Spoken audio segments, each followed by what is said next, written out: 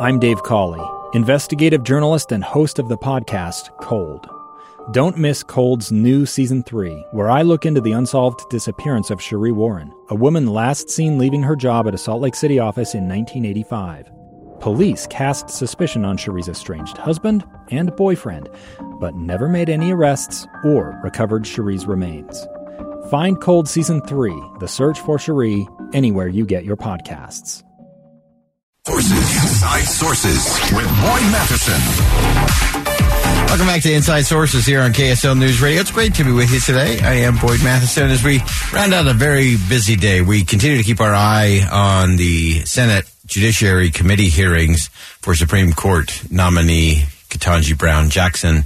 And I think she has held up incredibly well throughout the day today. She's getting close to the home stretch. She still has a number of senators who are awaiting their turn, both on the Democratic side and the Republican side. Remember, all 22 senators on that committee get 30 minutes to go back and forth with Judge Jackson.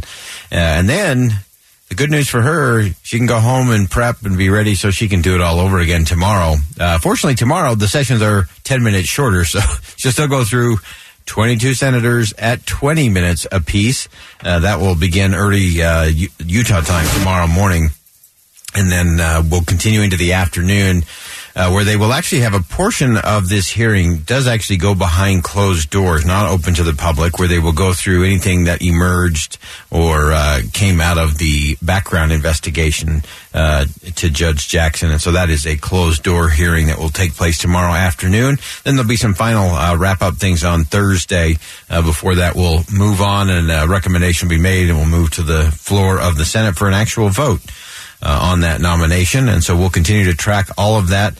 It's one of those interesting things. A lot of people said, this is cruel and unusual punishment to put somebody in that chair for that long. Remember, she was there all day yesterday, mostly listening to senators pontificate as they each had 10 minutes to kind of make their opening statement around it. It's been interesting to watch today the methodology and the strategy, or lack thereof, from many of the senators.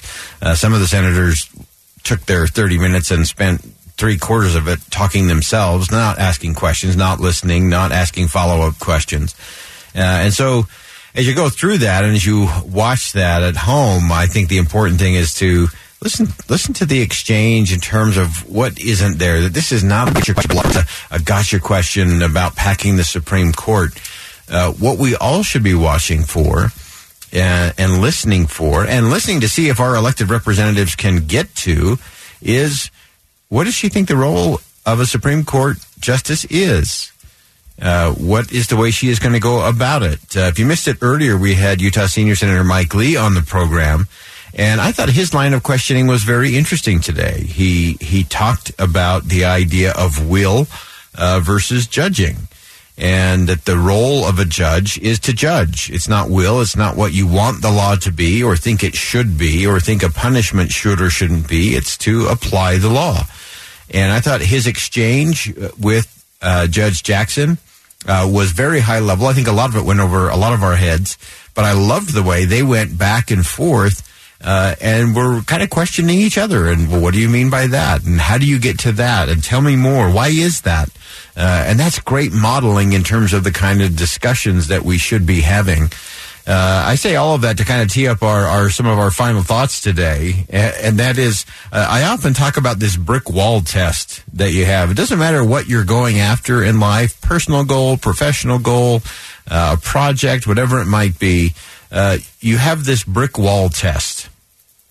And I think Judge Jackson going through these hearings for 4 days is the ultimate in brick wall test. And what I mean by brick wall, somebody once said that brick walls are there for two reasons. They prove how badly we want to try to accomplish something, and it also keeps others out who aren't willing to do that.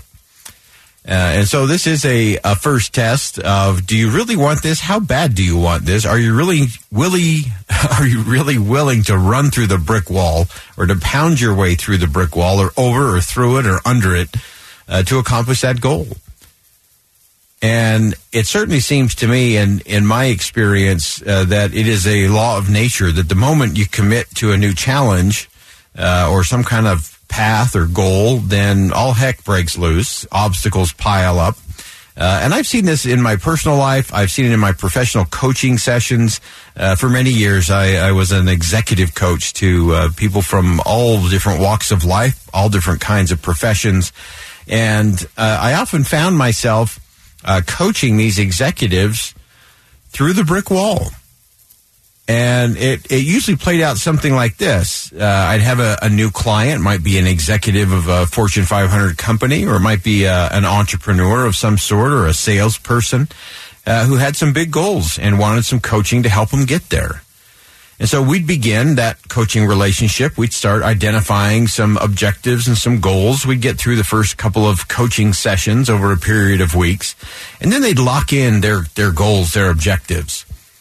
And it was almost without fail, a week later, they would call in major distress. And they'd say, I don't know what's going wrong, but my life is a mess. I haven't been able to accomplish anything for my goal. I got sick on Monday. I had a flat tire on Tuesday. My boss is being a jerk. I was summoned for jury duty. My dog ran away. On and on and on and on. And I got very used to this.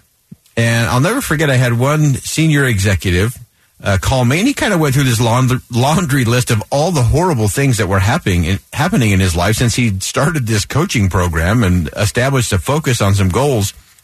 And without even thinking, I responded, "That's great. That's fantastic."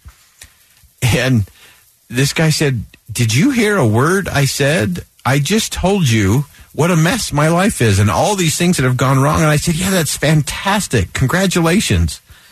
He's like, "Are you not listening at all?"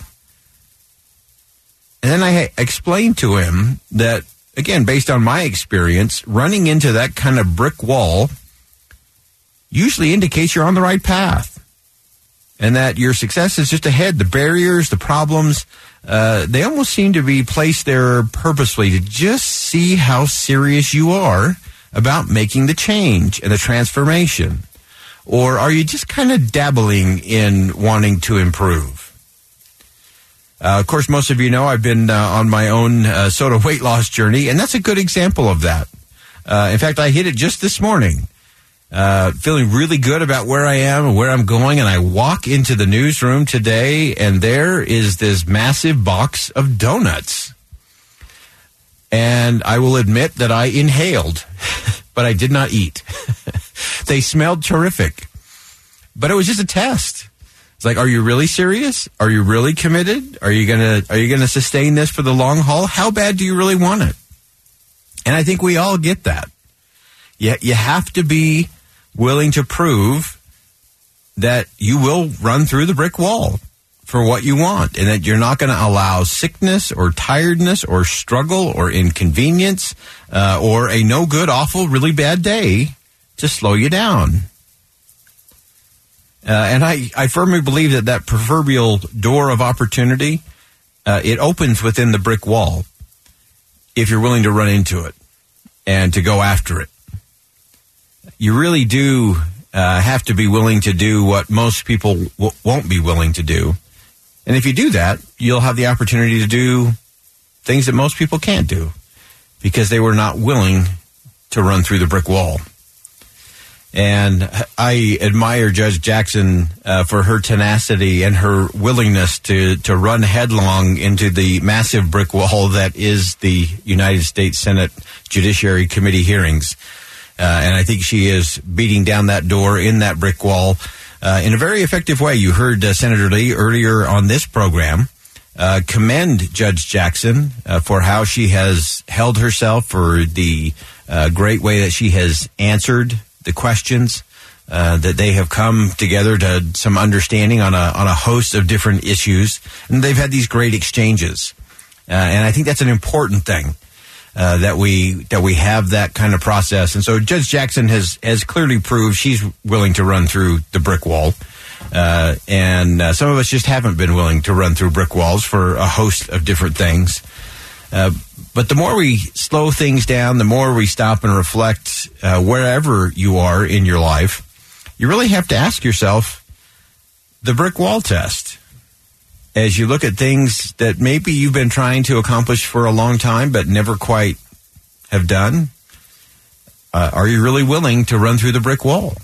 Are you willing to set aside all the excuses? Excuses are a dime a dozen. And I always say you can make excuses or you can make progress. You just can't do both. And I think especially when we look at our politics, there's a lot of excuses being thrown around on a host of issues. What we really need is people to not make excuses and start making progress, because that's what we're actually after. I'm Boyd Matheson. Thanks for joining us on Inside Sources here today on KSL News Radio. The great one, Jeff Kaplan, is coming up next. And as always, as you go out into the world today, make sure you see something that inspires, say something that uplifts, and do something today that'll make a difference.